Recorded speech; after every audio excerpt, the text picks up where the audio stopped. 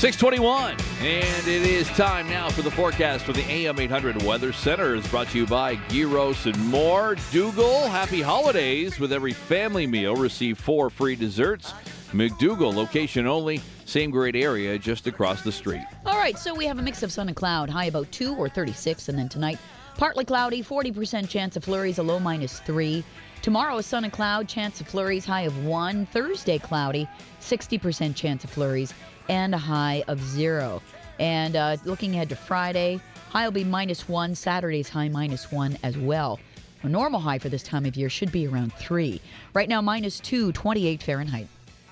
All right, Rusty Thomson joining us now with a look at some of the headlines of what is making news this morning here in Windsor, Essex, and around the globe. Hi, Rusty. We're saying more regional, I think. Yes, I see. Okay. Well, people might be interested around the world about our new city council. What were there, 4 new councillors? 4 new councillors sworn in. Ward 9's Kieran McKenzie, Fabio Costante in Ward 2, Gary Koschak in Ward 8, and Jim Morris in Ward 10. And so the official swearing in took place last night at the Chrysler Theatre. Lots of pomp and ceremony. And in his inaugural address, Windsor Mayor Drew Dilkens focused on the recently announced closure of the GM plant in Oshawa. Of course, it's going to impact at least 2,500 direct jobs in that city. The question I asked myself is, what if that happened here? And I know the answer would be devastating for my community. So I think over the next 4 years, we have to check the things that we do. We have to make sure that everything we do is somehow leading to economic development to help diversify this economy and bring jobs here. And Dilkens is saying, right now, we have a pretty solid economy locally, so he feels now is the time to try and get ahead in this diversification. The economy is doing so well, most people don't really think about that. Now is the time to do it, because we know from history here that we will have peaks and valleys, and we're on the peak right now. We will get back to the valley at some point, and that's not the time to be starting to look to diversify. It's too late at that time. So we need to work to make sure that we're attracting as many businesses as we can here. And in an interview you guys did with him right after the GM announcement, I mean, you asked, how are we right now? And he said, no, we're not where we should be when it comes to diversifying the local economy, that we have to start looking at other ways just to, if there were to be any big impact here.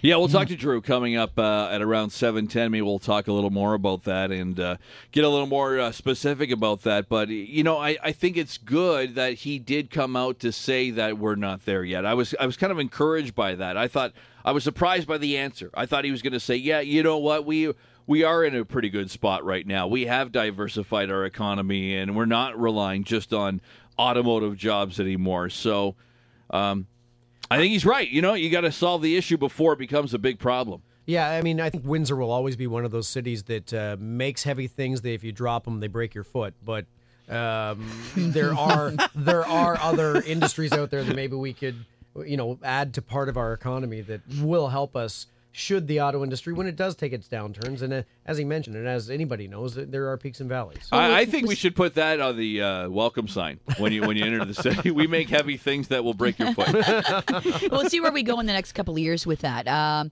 Yes, in LaSalle, a new mayor was sworn in. Yeah, Mark Bondi taking over from Ken Antea, who retired at the end of last term. Items at the top of the new council's agenda include the 2019 budget and whether or not to allow retail marijuana outlets in LaSalle. Of course, municipalities, the clock's ticking. They have until January 22nd to opt in or opt out of allowing retail outlet stores for the sale of marijuana. There's also some fresh faces around the council table in Essex. Among those sworn in last night is retired journalist Chris Vanderdolen. We've got a lot of interesting projects coming our way. There's possibilities of some new companies coming into towns, and we've got a new group that appears very willing to work together. So that's a good sign. Some of the newly elected councillors in Essex: Joe Guerin, Morley Bowman, and Kim Verbeek.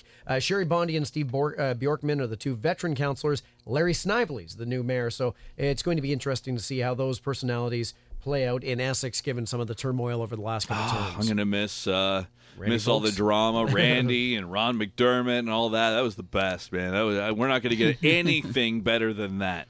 When it comes to putting food on the table, more Ontario seniors relying on food banks. Yeah, I was discouraged by this. Yeah, a new report by the Ontario Association of Food Banks finds a 10% increase province-wide, 16% jump in Windsor. They're saying that a combination of rising costs and a fixed income is blamed for putting a lot of seniors below the poverty line. And I guess according to the food bank report, 500,000 people accessed food bank services between April of 2017 and March of 2018. Yeah, that's really too bad. Well, when you think about it, that's just going to be it's going to be more of an issue as the baby boomers get, older, and maybe a lot of those seniors are talking about are already that particular group, right? And maybe for anyone listening, not in retirement yet, but it could be a wake-up call that, as much as you have your pension, there are still, prices rise.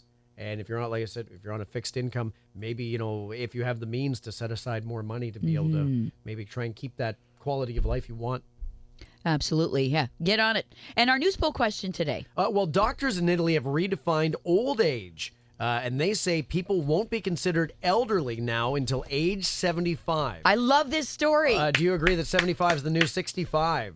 So what they're saying, the National Congress of the Italian Society of Gerontology and Geriatrics, that a 65-year-old today has the physical and cognitive capacity of a 40 to 45-year-old just 30 years ago. Yes. 75-year-old is on par with a 55-year-old in 1980.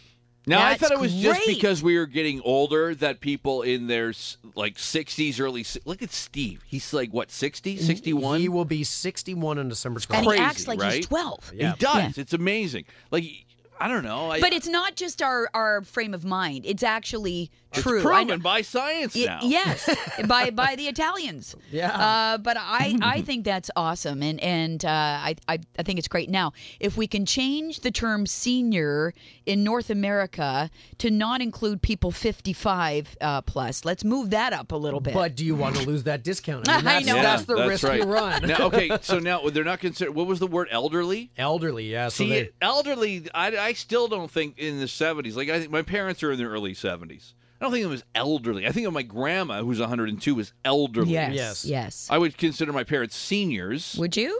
but not elderly. See, my dad is turning 70 in this coming June, and I wouldn't consider him elderly. I'd consider him, he's older, but... Yeah. Would you but, consider him a senior? that's tough because I find he's still very, very active. Yeah. That term conjures up images of people having trouble With a cane. walking. Yes. Yeah. See, I see them drinking in a bush in high school when I hear senior. Well, it's all how you look at it, I guess, Michael. But I love that study. That they're saying that that Yes. if you hit that age, you're no longer elderly. Now, see, there's some people, though, where I see that they are younger, but they're a little more elderly, like Mike. I mean, he likes his Yes. early day soup. Oh, I do. I love a good bowl of soup in the morning. And your sweater vest and your recliner. That's all I need. All right, thanks, Rusty. 6:29 news up next with Rob here on AM800.